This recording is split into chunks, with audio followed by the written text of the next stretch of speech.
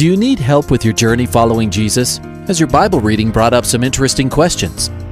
I need a prayer request. I've heard pastors talk about you can't get to heaven just with good deeds. I was just wondering what you guys think. Is there a correlation between the seventh trumpet in Revelations as the last trumpet, or is he talking about some other trumpet? Finally, a place to get answers. We're ready to take your prayer request and answer your Bible questions.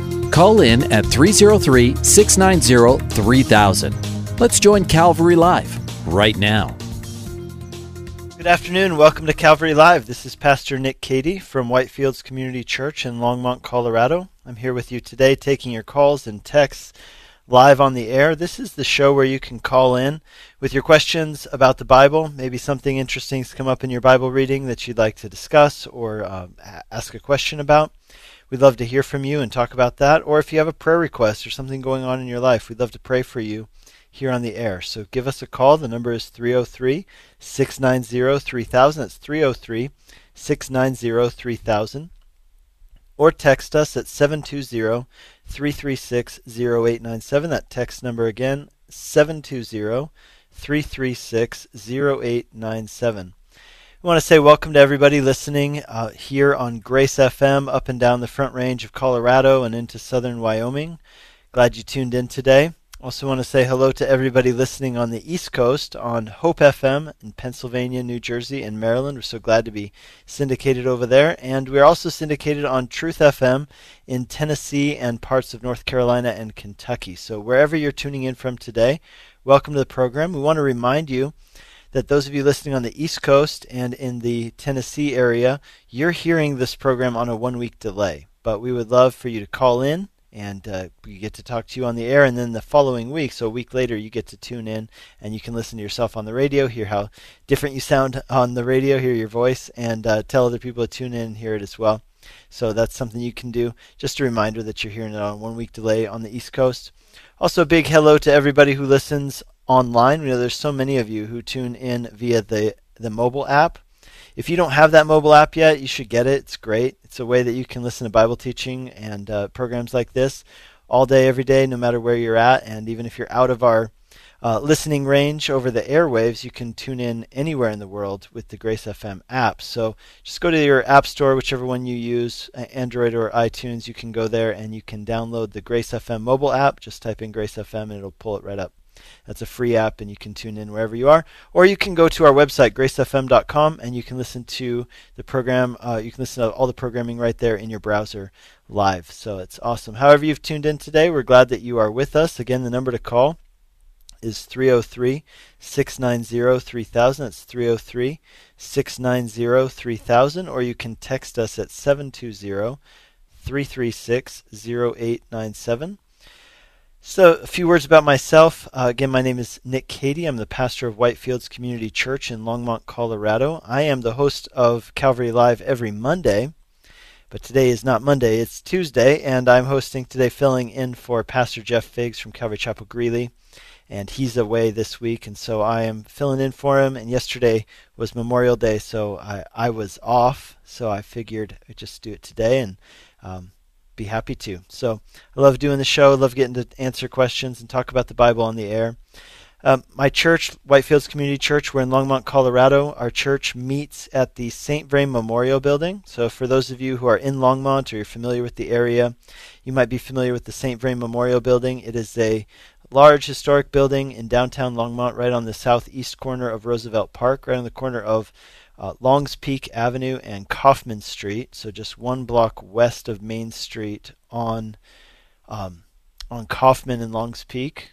And so we meet there at 10 a.m. on Sunday mornings for Bible study, for worship, and for fellowship. And we would love to have you join us if you're in the area. We have a great children's ministry, so your whole family can join in worship at their own level. And we are studying right now through Romans. We just started, this was our second week, so this past Sunday was our second week in Romans.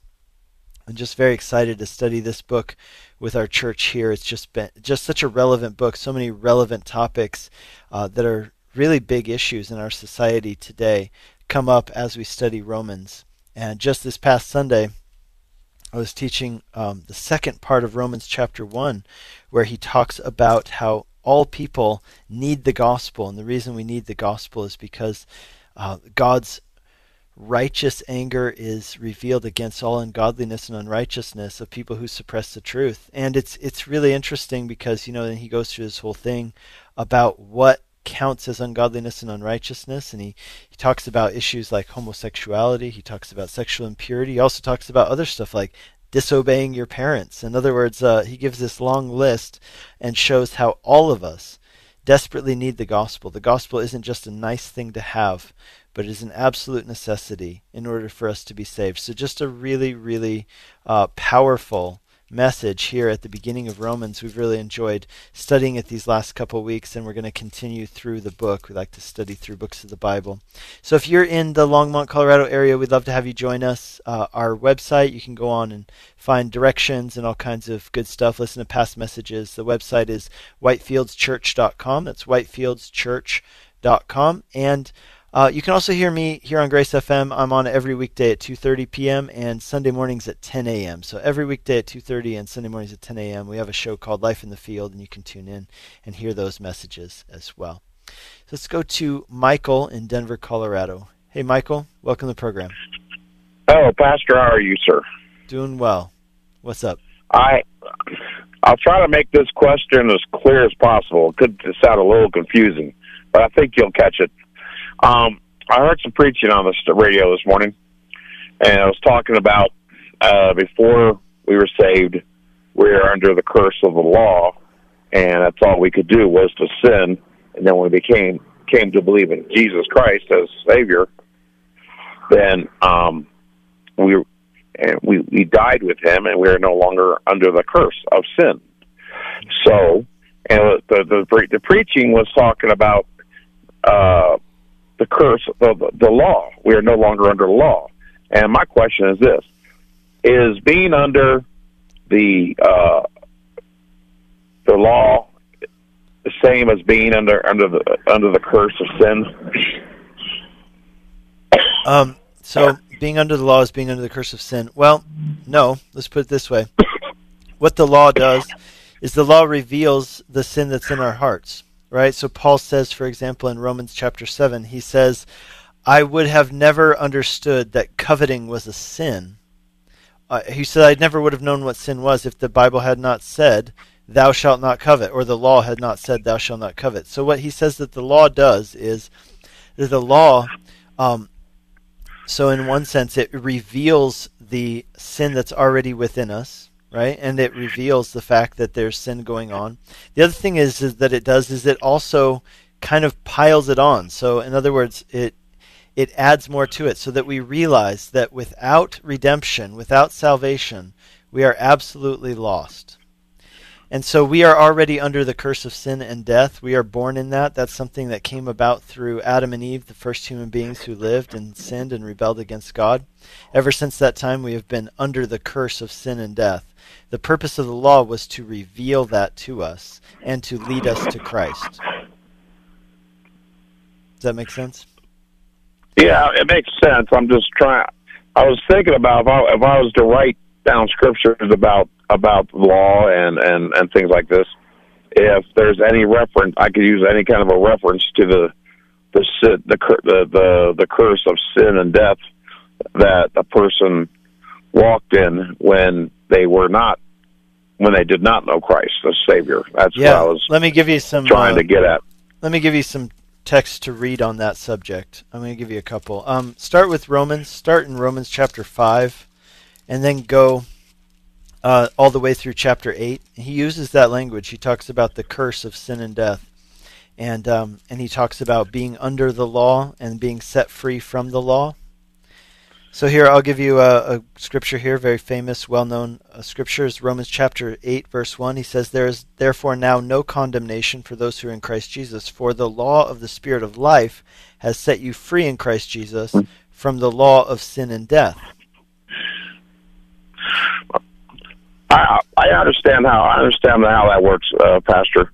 I just thought the way I was listening to it, the thought came to my mind that this sounds like it could be talking about the curse of death on us that we walked in before we were saved, that came down to us from Adam. So that's why I was just wondering. Sure. And I mean, so to make that clear, we are under a curse from Adam. I mean, ever since Adam, because we're descended from him. We're sons of Adam and daughters of Eve, and so we bear this in our bodies and in ourselves. We bear this curse of sin and death. We experience it. We see it all over the world. Now, I will tell you this. So to be under the law, I think that requires a little bit of qualification. Like, what does that really mean? And so I would say this, that prior to coming to new life in Christ, the way that we related to God was in a legalistic fashion, in the sense of many of us were trying to earn our way before God by our good works, our good deeds, being good enough, earning it, so to say. And in Christ, of course, we're set free from that because he fulfilled the righteous requirements of the law on our behalf so that we could receive God's grace and mercy. But that doesn't mean that the law has no role in our lives now. I've often put it this way, like, think about it in terms of what the law tells us. Is it tells us, Paul says in Romans, for example, he says the problem is not with the law itself. The law is good and perfect and true and pure. And so if you look at the law, everybody can look at the law and say, yeah, those are good things. The problem isn't with the law itself. The problem is with our failure to live up to the law. Now, of course, Jesus met that requirement on our behalf. We don't earn God's favor, or we don't earn any righteous standing before God based on our keeping of the law. But that doesn't mean that the law should have no role in our lives whatsoever. And let me give you an example why. You could put it this way. If the law tells us the things that God loves and the things that God hates, the things that bring God pleasure and the things that bring God displeasure, then if I am a person who loves God, well, then what am I going to want to do? My agenda is going to now become not to bring myself pleasure, but to live for his pleasure and his glory. So my prerogative will be to please God. So then the law becomes a very useful thing to me because it tells me, well, what are the things that God delights in? And as the person who loves God and wants to bring joy to the heart of God, it can become a playbook of sorts. So, for example, if I know that my wife likes, let's say, if I do the dishes, okay? So if I know that pleases my wife when I do that, it brings her happiness and joy, then I could do that. And I could do that in a sense of trying to manipulate her, right? Like there could be, if I do it in the wrong way, I could be like, oh, I'm going to try and get on her good side, so I'm going to try and manipulate her into doing the thing that I want her to do, and I'm going to butter her up, so to say, by doing the dishes for her. Now that would be manipulative and wrong, but I could also do that same action, which is washing the dishes for my wife, from a heart of love and wanting to just bless my wife because I know that pleases her. And so no longer am I trying to earn her favor or manipulate her, so to say, based on that. But now what I'm doing is I'm actually, as a person who knows that I am loved by her, I do have her favor, I'm secure in that, I can say, well, now I'm going to turn and I'm going to say, now I'm going to do that same action, but I'm going to do it because I want to bless you, because I love you. And I think that that's how we as Christians also should relate to the law. I think that's one way. I think there are other ways. One of the other ways is that the law reveals to us the glory of Christ because he is the one who kept the law in all its fullness. So when I look at the law and I see my shortcoming, I shouldn't stop there. If I've stopped there, I've only done half the work, right? Like where I should go after I see my own shortcoming is to rejoice in the fact that I'm forgiven and redeemed, but also to glory in Christ that, wow, where I fell short, he did not. He kept the law in fullness, so it becomes fuel for worship. So I think that the law still has a role in our lives, just a different role, if that makes sense. Thank you, Pastor. Appreciate the answer. Awesome. God bless you, Michael. All right, bye-bye. Bye-bye. You're listening to Calvary Live. This is Pastor Nick Cady from Whitefields Community Church in Longmont, Colorado. Taking your calls and texts on the air today. The number to call is 303-690-3000. It's 303-690-3000. And the text number is 720-336-0897. So 720-336-0897 if you want to send us a text, and we'll get your question here on the air. Let's go to Sherry in Baltimore, Maryland. Hi, Sherry. Hi. Yes, sir. Welcome to the program. I have a question. Alrighty. I'm a non-believer or I'm trying to be a believer. I haven't crossed over quite yet. Mm-hmm. And my husband was a believer. And my husband passed away in January. And he used to tell me that when you die and you go to heaven, that you're not going to remember me. Like, so he's not going to remember me. Mm-hmm. And then they did a benefit for him on Saturday, and I have people telling me that are believers saying that, oh, well, he's here with us and he's, looking down on us and he's, and enjoying what we're doing. Which one is true? Yeah. So, your first question, will we recognize each other in heaven? And your second question is related, but people in heaven, can they observe what's happening on earth? Would that be correct? Okay. Yes. I'll deal with each of those, and then I got a question for you after that. Okay. So here's my answer to that. I do absolutely believe that we will recognize each other in heaven. I believe that we will have. The Bible would say that we have. Here's an example. It's 1 Corinthians, just so that you have a reference if you want to read it later. 1 Corinthians 15 talks a lot about the resurrection, meaning at the end of time, our resurrection bodies, meaning our eternal bodies. And it's basically says that the perishable will clothe itself with the imperishable, and mortal with immortality. And so what that means is that we will have bodies that are different than the ones we have now. They're sometimes referred to as heavenly bodies or glorified bodies. But they will still be somehow recognizable. And I'll give you a couple reasons why I believe that. One was that Jesus is called the first fruits, meaning kind of like the 1.0. He's the very first one to be resurrected from the dead to eternal life. Right? So people were resurrected from the dead, but Jesus is the first one who's resurrected from the dead to eternal life, meaning that he goes on living forever, whereas other people who were resurrected, then they died again.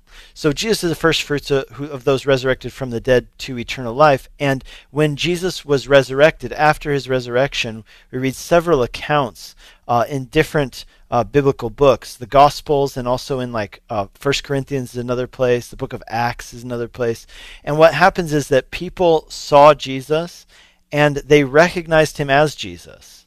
Now, there was one instance where they didn't recognize him right away, but then they did recognize him. And so it would seem to me that, it's kind of like the sense that, if you die as a 95-year-old person, probably you're not going to be resurrected. Your resurrection body will probably not look like a 95-year-old body. If you die as a child, you're probably not going to be in an infant's body for all of eternity. And so there will be some difference in how we look, but yet it seems that people are recognizable. There are other examples. For example, that it says in Samuel died, and then he met with King Saul, and Saul recognized Samuel. Another one is in the Bible. We read about a man who went to Hades, or hell, and he spoke with Abraham there across a great chasm where Abraham was at, in a place called Abraham's bosom. That's a whole different story. But let me just explain that they recognized each other. This man recognized Abraham. And Moses and Elijah, for example, we see that they appeared with Jesus, and the disciples recognized them for who they were. So I do believe that we will recognize each other in heaven. The second question, can people in heaven see what's going on here on earth? I know there's some debate over this, like it's disputed. I'm going to give you my opinion. I'll tell you why I believe it. My opinion is yes. I know that not everybody agrees with that, and I'd be happy to take any calls about it if anybody has a follow-up question. But here, I'll give you my reasons. I got two of them for you real quick. My reasons are Hebrews chapter 12, verses 1 and 2. And here's what's happening is that he goes on this long, in the prior chapter, so Hebrews chapter 11, the author goes on this long explanation about how those who have died before us in the faith, and then he talks about all these people, and then he says in chapter 12 that we are surrounded by this great cloud of witnesses. So he's transitioning from talking about all the people who've gone before us in the faith. Then he talks about how we're surrounded by them. And here's what's really interesting, that if you get into kind of the wording of that and the Greek and all that, what you find is that he's actually creating a metaphor about the Olympic Games. If you read those two verses, verses 1 and 2, and he says that we're called to run this race that is set before us, and he used a particular word which was used of Olympic competition, and that idea of being surrounded. He's basically painting a picture of a stadium of people on all sides sitting in the stands cheering you on while you are running your race or competing in your event. And my understanding of it, and I know I'm not alone in this, is that what he's explaining is that all those people who have gone before us in the faith, they're, so to say, sitting in the stands and cheering us on. Now, that by itself might not be enough reason to believe that people who have passed away in the faith before us can still see us or can observe us, our lives here on earth. The thing that kind of clinches it for me, makes me come down on that side of it, is in the book of Revelation. We read about John the Revelator, or John the Apostle, who received this revelation. And what happens there is in Revelation chapter 4, basically what happens is he describes how he was caught up to heaven, and then he got to experience from heaven God's judgment on the earth at the end of time. And then what happens is that John's describing how he is up in heaven with a great multitude of other people who are up in heaven, and they're watching with great attention all of the events that are happening on the earth. So I think we can only speculate about that, but that's why in my speculation I come down on the side of that I do believe that people who passed on before us in the faith can observe what is happening on earth. Okay, thank you. Now I've got a question for you. You said that you were working towards becoming a believer. I just want to press a little bit on that. I'm curious. Maybe you could tell me a little bit of background of that, like how you came to that point, and maybe what has kept you still from taking that step across the line and putting down your yes. Sure. My husband his family was always religious, and mine was not. And he kind of broke away for a while, and later in his life he got into a lot of trouble, and he went back to it. He was rebaptized, I guess how you say it. He was baptized. He attended church regularly. He involved himself in the church. He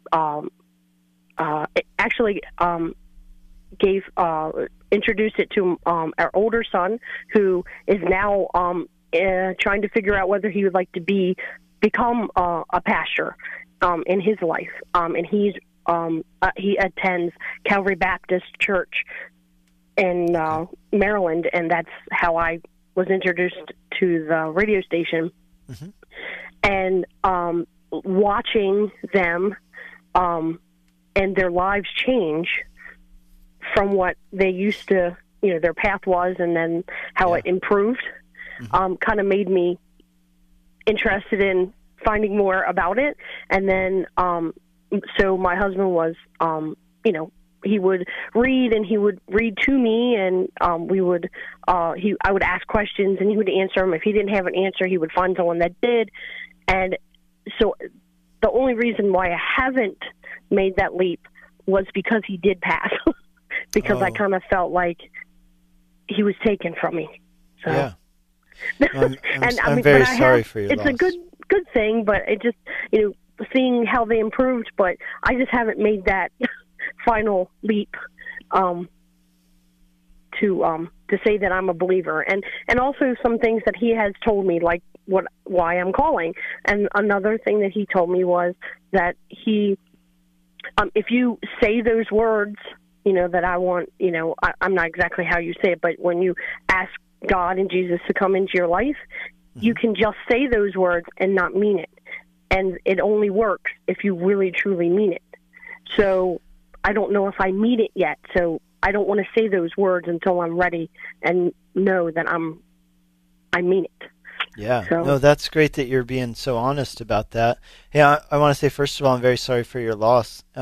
Secondly, it sounds to me like your husband was a great man and very loving and very patient. And so maybe God sent him into your life even and for I'm sure for many reasons, but perhaps this was part of it. The reason was to so that you two could be united forever together in heaven. That is the great Christian hope, is that we will be reunited with those we love who died in the faith. And I truly hope that that is the case for you. I think your husband was right that you can say those words and not mean them. And I think that you can also, I think that's very important that you mean those things. But I'll tell you another thing that's really important is that Christian faith is basically believing something to the point that you're willing to do what God says. So I used this analogy the other day in a video we did, where if you could imagine, say, that you were on top of a burning building, and the building's on fire, and the firefighters are down below, and they've got that net stretched out. Now, I think if I was standing on top of that building, I would have a really, really hard time believing that it would actually work, that they would actually catch me, and that it would. I would just imagine every bad scenario, right? Like, I don't know if that thing can hold my weight. I don't know if does it have enough room between the ground and where I'm going to land? I mean, I don't know. So I would probably not really believe that it would work. But at some point, if I would jump off of the building and trust that, I really, I'm going to just go for it, and that would actually be an example of biblical faith. Biblical faith isn't just optimism, but it's actually believing something to the point where you're willing to do what God says. And one last thought is this, that there was a man who came to Jesus, and Jesus said, do you believe? And the man said, yes, Lord, I believe, but help me in my unbelief. And I think that's a really honest and praiseworthy prayer, because you're being truthful, and you're saying, you know what, there's still some unanswered questions I have. There's still some things that I struggle with and doubts, but I want to work through them, and I see that you're good, and I want to believe. So help me in my unbelief. So if I could pray for you before I let you go, I'd love to pray for you. Yes, sir. Thank you. Okay. Heavenly Father, I pray for Sherry, and I pray for her as she has lost her husband. Lord, would you be with her? Would she sense your presence with her as she grieves? And Lord, we know that you know what it's like to lose those you love. And so, Lord, we ask that you would comfort her in this time. Lord, I also pray for Sherry as she works through these questions, as she's moving towards belief and faith in you, Lord, that you would help her in her unbelief. And Lord, would you bring people into her life, I ask, that would help her answer some questions and help her down that road of faith. But I thank you, Lord, that your Holy Spirit is in her life, and I pray that, Holy Spirit, you would be her instructor and her guide, and that the end of all of this would be that she is reunited with her husband in eternity because of what you've done for us, Jesus. And I pray that in Jesus' name. Amen. Amen. Thank you for your time. Oh, thank you for calling, Sherry. God bless you. Right, bye-bye. You're listening to Calvary Live. This is Pastor Nick Cady from Whitefields Community Church in Longmont, Colorado. We are coming up on our mid-show break, so we are going to be back in just 2 minutes' time. You can call us in the meantime if you want to get on the line. The number is 303-690-3000. It's 303-690-3000, and we'll be back right after the break.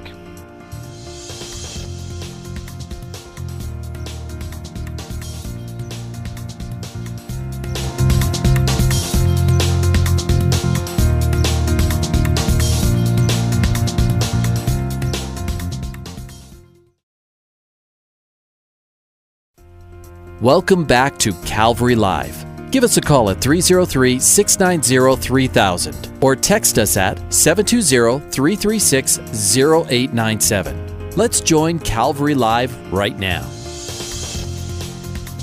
Welcome back to Calvary Live. This is Pastor Nick Cady from Whitefields Community Church in Longmont, Colorado. I'm here with you today taking your calls and texts on the air. The number to call is 303-690-3000.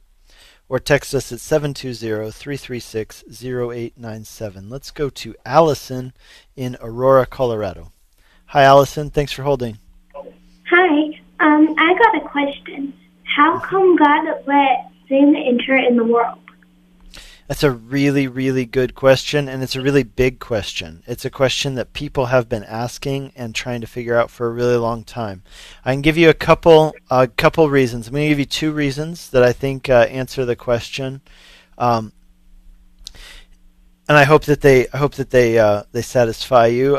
But I do think they're biblical. So here's the first one: is that God created us to be in relationship with Him, to love Him, and to walk with Him by faith. He created us to know Him and to live in relationship with Him, like I said. And so part of that is that God, within His sovereignty, right, because God can control everything, but within His sovereignty, God allowed a sphere of, or let's say He allowed room for us to make choices. And essentially He placed a choice before the first people who ever lived, and it was to trust Him by faith. And He warned them. He said, if you do this, the results are going to be disastrous. Don't do it. He said, basically, I'm telling you, do not do this because I love you. And He gave them all the options in the world, and they chose to not trust God. They chose to rebel against God. And as a result of their choice, sin and evil came into the world. Now, that's one answer. So the answer is that, and some people say, well, what if they hadn't? Well, I'm pretty sure that as the number of people increased, somebody eventually would have. So I think that God knew that. And I think that God knew that was obviously, God knew that was what was going to happen. Why did He do it? I think He did it because He knew that in spite of the fact that would happen, that He would bring redemption to the world, and ultimately the end result would be that some people would live with Him for eternity. Some people would receive salvation and redemption and be with Him for eternity. And I think that God looked at all of that and said that it was worth it. So here's the other reason I'll give you, is that, like I said, I think that God knew that, look, if it hadn't been those people, if it would have been somebody else along the line would have eventually rebelled against Him. And as a result, sin would have entered into the world, and death with it, this whole curse. So why did God do that? Again, the first reason is because He knew that was the cost of relationship with Him and eternity with Him.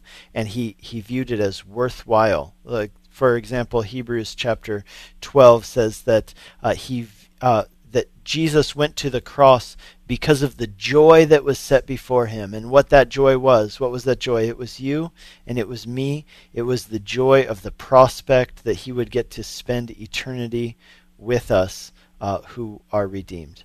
The second reason is that something I think that doesn't get talked about enough, and that is the fact that in order for us to know God as He fully is, we have to know Him as Redeemer. If God is a Redeemer, if God is a Savior, we could never have known Him as those things if sin had never entered the world. And so I don't think that that's necessarily the main reason why God allowed it to happen, but I think it is one of the good things that God has redeemed out of it. And so we can now know God as the Savior and as Redeemer. And here's one of the things that God says is that there's no greater love than the love of someone who would lay down their life for a friend. And the Bible says in Romans, not only did He lay down His life for us, but He laid down His life for us when we weren't even friends of His, when we were actually opposed to Him and enemies of Him, running from Him. He laid down His life in order to make, you could say, rebels and enemies into sons and daughters. And that's how we know His love, is by seeing what He did for us in redemption. And so there's a sense in which we would never have known His love in the way that we do if we had not come to know Him as Savior and Redeemer. And that would never have happened if sin had never come into the world. Then if that is so, then why did God let other people in the future have to suffer because of one person's sin? Unfortunately, that was the result. That with sin came a curse of sin and death, and so many people suffering, disease, so many things. You could ask the question if it's fair, and I think the answer is that we live in a broken world, and unfortunately we live in a broken world where people suffer. And I think that from God's perspective, he looked at all of these things, and it wasn't that he didn't care. Because if you read in the book of Genesis chapter 6, you can go check it out later. Genesis chapter 6, it says that God looked down on the earth and he saw all the suffering, he saw all the evil, and it says that it grieved him to the heart, which means that he was deeply saddened by it, and he was upset by it, and he says there that he felt as if it would have been better if he would have never created anyone at all. Now I think that's describing a feeling, not an actual belief that God now realized, man, I shouldn't have created anybody at all. No, I think that God knew this was always going to happen, but this is describing a feeling that he had. And my point is just to say this, that God looks at this, and it's not that he doesn't care. He absolutely cares. It breaks his heart and to see us suffering. And I would just encourage you with that perspective, that God absolutely cares about our suffering, but that the promise of the gospel is that in the end, even if you have a life here on earth that's 80 years, let's say, and it's full of suffering, the hope of the Christian gospel is that you will, in Christ, be able to live for eternity in perfection and joy. And is that worth it? That human beings would have to spend some years, but then there's the prospect of living forever without pain, no more tears, no more suffering, no more of those sicknesses and illnesses. And God looked at it and said, yes, it's worth it. So I hope that can encourage you as you wrestle through those questions. Yeah, it's just a big whole wide world with a bunch of questions that still aren't answered or still aren't answered. Yeah, well, I would encourage you to look up those verses, and hopefully you can find some of those answers. And here's the other thing, is that sometimes God doesn't always answer our questions 100%, but what he tells us is, trust in me. And what we find is that as we trust in him, and we trust that he, in his character, that he's good, that he's loving, it's kind of like when your parents tell you to do something, and they kind of explain to you why they don't want you to do that thing, or why they do want you to do that thing, and you may not understand or even agree with it, but then later on, sometimes it makes sense. And I think that's how it is with us and God. He's a father. He knows more than we know. He sees more than we see. We only see our moment in time, but he sees future, eternity, past, everything. And we trust in him that he's a good father. And I'll give you one last thought before I let you go. In the book of Revelation, one of the things that brings me the greatest comfort is that at the end of all times, in the book of Revelation, there's this place where these people are up in heaven, and they say, they sit around the throne of God, and they say to God, righteous and true are your judgments, O Lord.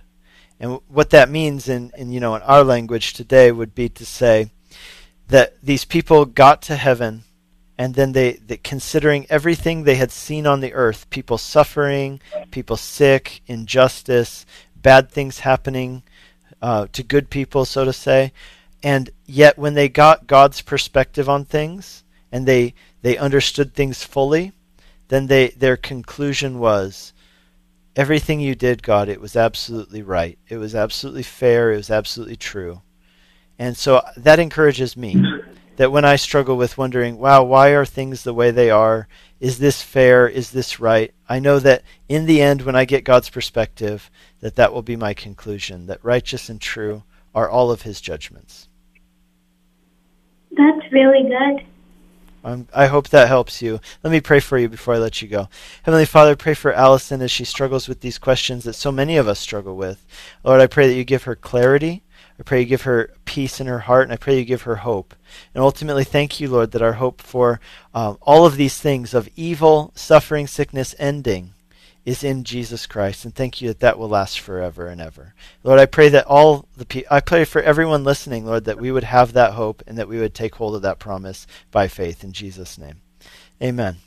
Allison, God bless you. Thank you for calling. Thank you. Goodbye. Bye-bye. You're listening to Calvary Live. This is Pastor Nick Cady from Whitefields Community Church in Longmont, Colorado, taking your calls and texts on the air today. Hey, while I've got you here, let me take the opportunity to invite you, if you're in the Longmont area or some of the surrounding towns, whether it's maybe you're in Meade or Frederick, Firestone, Dacono, or Erie, Lafayette, North Boulder, Lyons, Berthoud. We would love for you to come and worship with us on a Sunday morning. We meet at 10 a.m. in the St. Vrain Memorial Building in downtown Longmont. And we would love for you to visit us and worship with us. Our website for more information and directions is whitefieldschurch.com. That's whitefieldschurch.com. You can check us out. Let's go to Brian in Aurora, Colorado. Hey, Brian. Hey, Pastor Nick. How are you? I'm doing great. What's up? Hey, I just want to first off thank you and the community and the Calvary community, all you pastors, for being such great godly leaders of your flock. And I'm in Aurora, so I've got Pastor Ed, who's all right. But thank you all. God bless you all. Awesome. Yeah, I appreciate the encouragement. What can we do for you? Well, I'm kind of struggling with a couple things. I decided to give my 2-week notice about a week and a half ago at my job, and I kind of felt like maybe I didn't listen to where God was wanting me to be, although I still felt it was the right thing to do. And I was listening to Pastor Ed last week, and as I was contemplating whether or not I had really given God the say on this, he was talking about how David was moving the ark, and out of nowhere, I questioned, and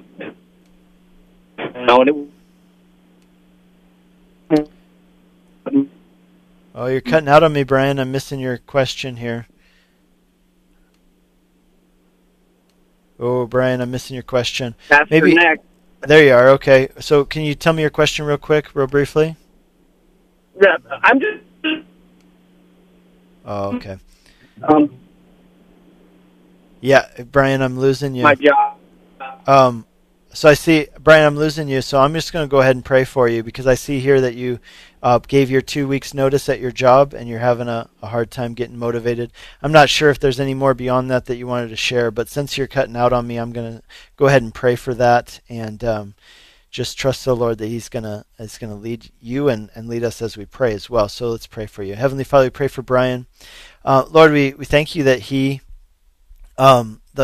wanting to follow you, and we know it's not an easy decision to quit a job and to give your notice, and I don't know all the details of that, Lord, but I know that you do, and I know that you care very much about Brian and his job, and if he has other people who depend on him.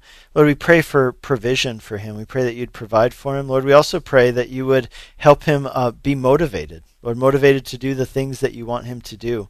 I know that, Lord, you have given us your love to motivate us. You've given us your love shown for us in the gospel to motivate us. And I pray that, Lord, you would truly, your Spirit would motivate Brian to take the next steps in his life, whether that's regarding a job or whether it's regarding his relationship with you. Lord, we just ask for so much blessing on his life and direction as he seeks the next step for his job and for his life. And we pray that in Jesus' name.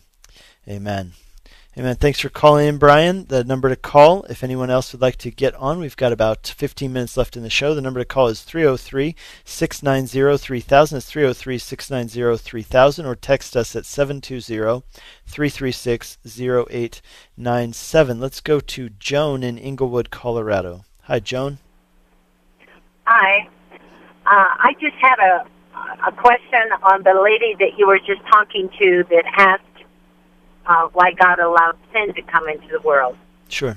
And wasn't it actually, in reality, I think it's in the book of Ezekiel, where he's talking about first the king of Tyre and then the prince of Tyre. Wasn't it actually Satan that caused sin to come into the world? So, yes, but still, so let's put it this way. The first sin ever was committed by Satan. Lucifer, which means light, actually, means the word Lucifer means light. And Lucifer was an angel, and you're right, it is talked about there in the Old Testament in regard to the king of Tyre, and that being related to Satan, and an explanation for how Satan fell from glory. And Satan's sin as you might remember from that passage, was that he wanted to be equal with God. He did not.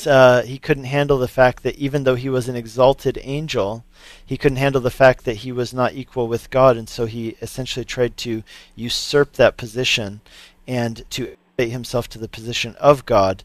That was his sin, as a sin of pride. It was the sin of trying to, bring God to his level or bring himself to God's level.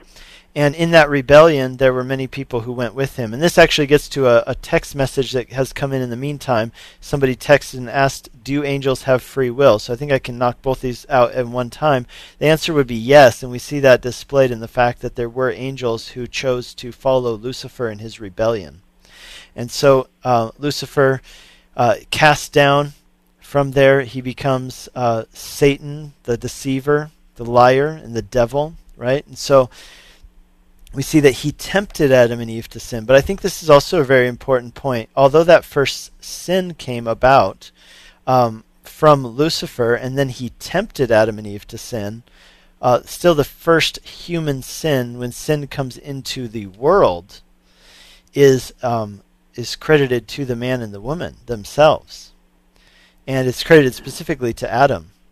And so I think that's important for us to see that, yes, Lucifer sinned, but let's put it this way. If Satan tempts you to sin and you give into it, God holds you responsible for that sin. Now, of course, there's redemption in Jesus, and I want everyone to never miss that point. But we are responsible for the sins that we commit.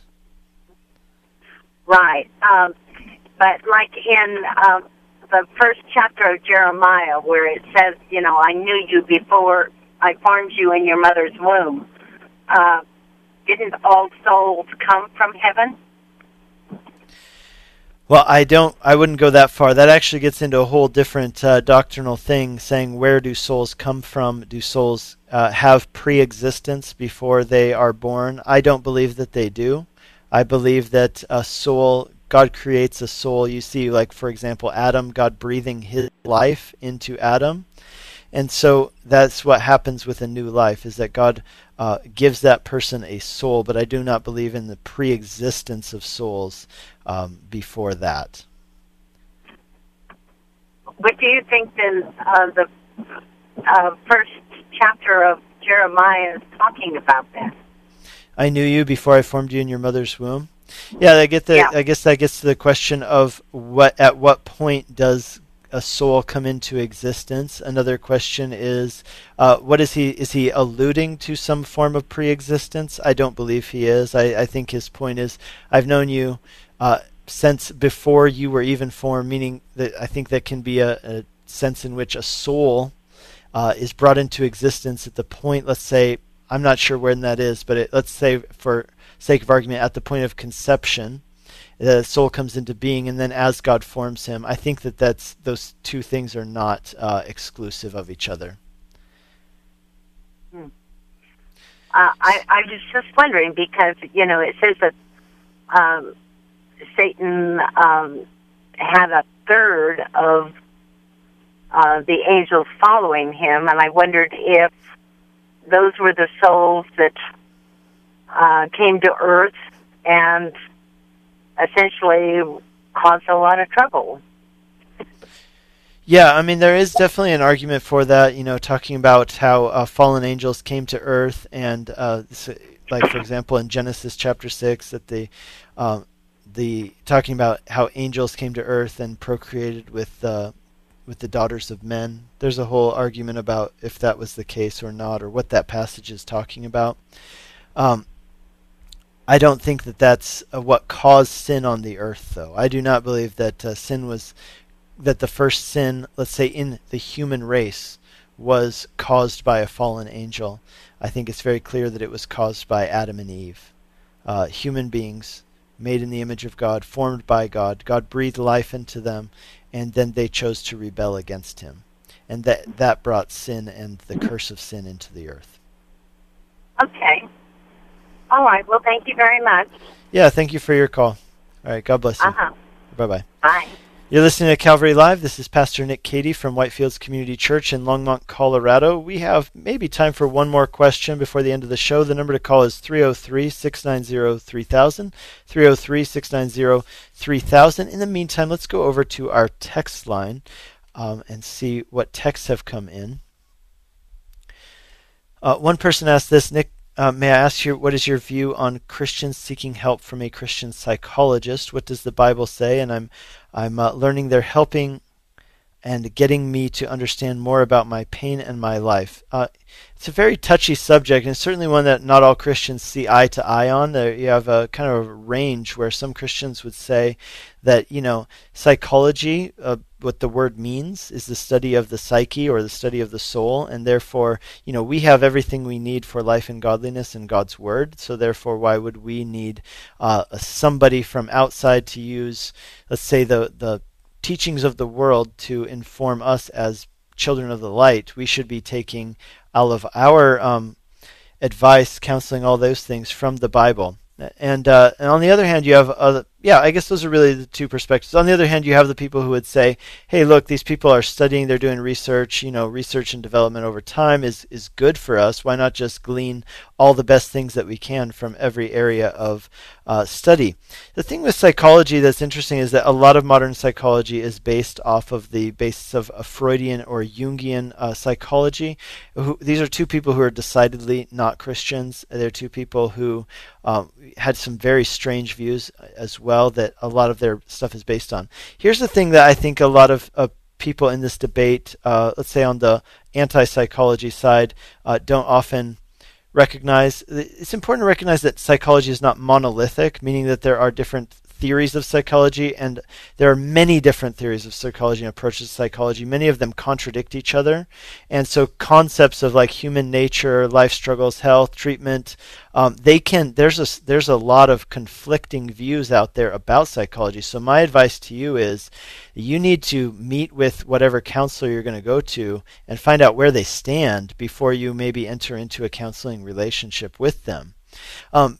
Because there's a sense in which there's some psychology which is really just the study of human behavior, right? And so that's not going to be getting into all the Freudian and Jungian things, but saying, hey, we should, take use or put to use some of this study of human behavior that's been done over time, or stuff like biology in the mind, right? Talking about, how do traumas and things like that affect biology in the mind. And so we should, or let's say developmental disruptions, another word that they'll use. And so I don't think it would be wise for us to totally dismiss those things. But here's the thing that I've found with a lot of psychology is that psychology, apart from biblical counseling, is oftentimes good at identifying problems or causes of problems. They'll put they're able to categorize things sometimes and help you understand why you're having certain reactions, stuff like that. Like you're saying, this person that you're talking to is helping you understand your pain.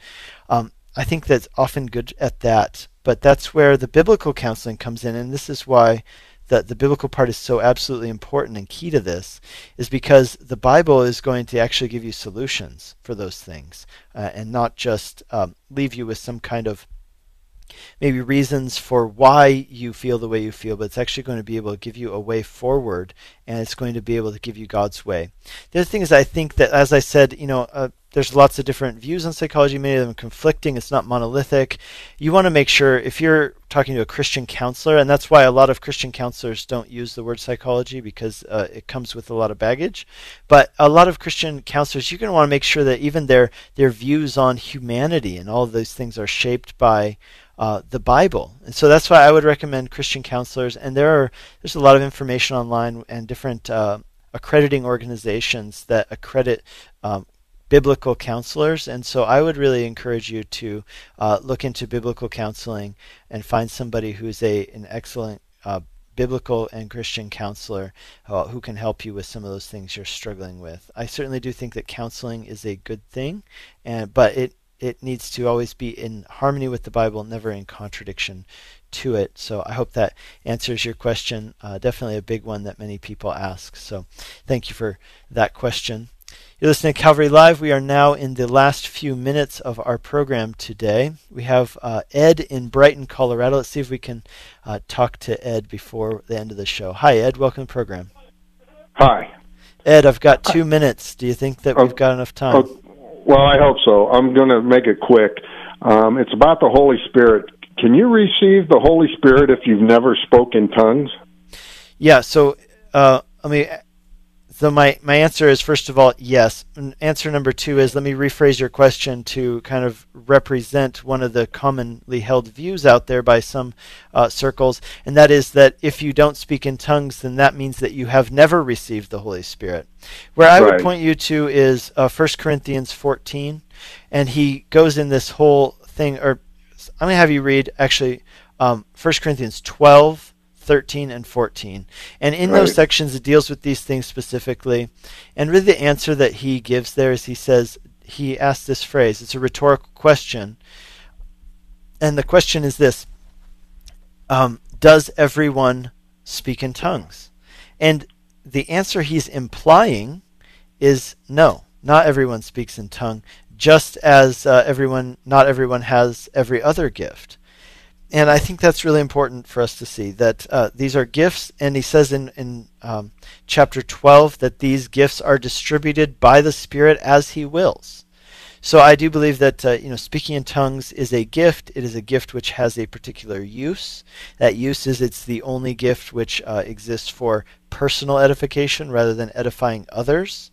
But I do not believe that everyone necessarily has this gift. I think that he makes that point very clear when he asks the question, do all speak in tongues? He's implying the answer, no. And so the other part is it the only sign of being filled with the Spirit? No, I don't believe it is. I do believe you can receive the Holy Spirit and not speak in tongues. And I think that there are many other fruits of the Spirit that are mentioned in the Scriptures that we should pay attention to, for example, in Galatians chapter 5, where it talks about the fruits of the Spirit. Right. I've read that passage in 1 Corinthians, and it was by Paul, correct, who wrote the Corinthians? Correct. Hey, I got about 45 more seconds, just a heads up.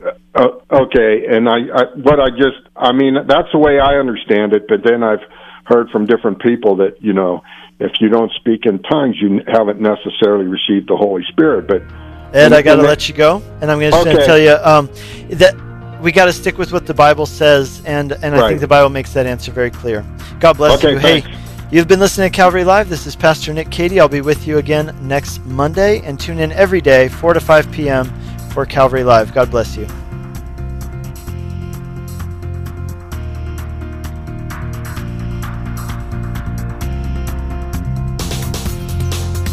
You've been listening to Calvary Live. Tune in next time for prayer and God's Word.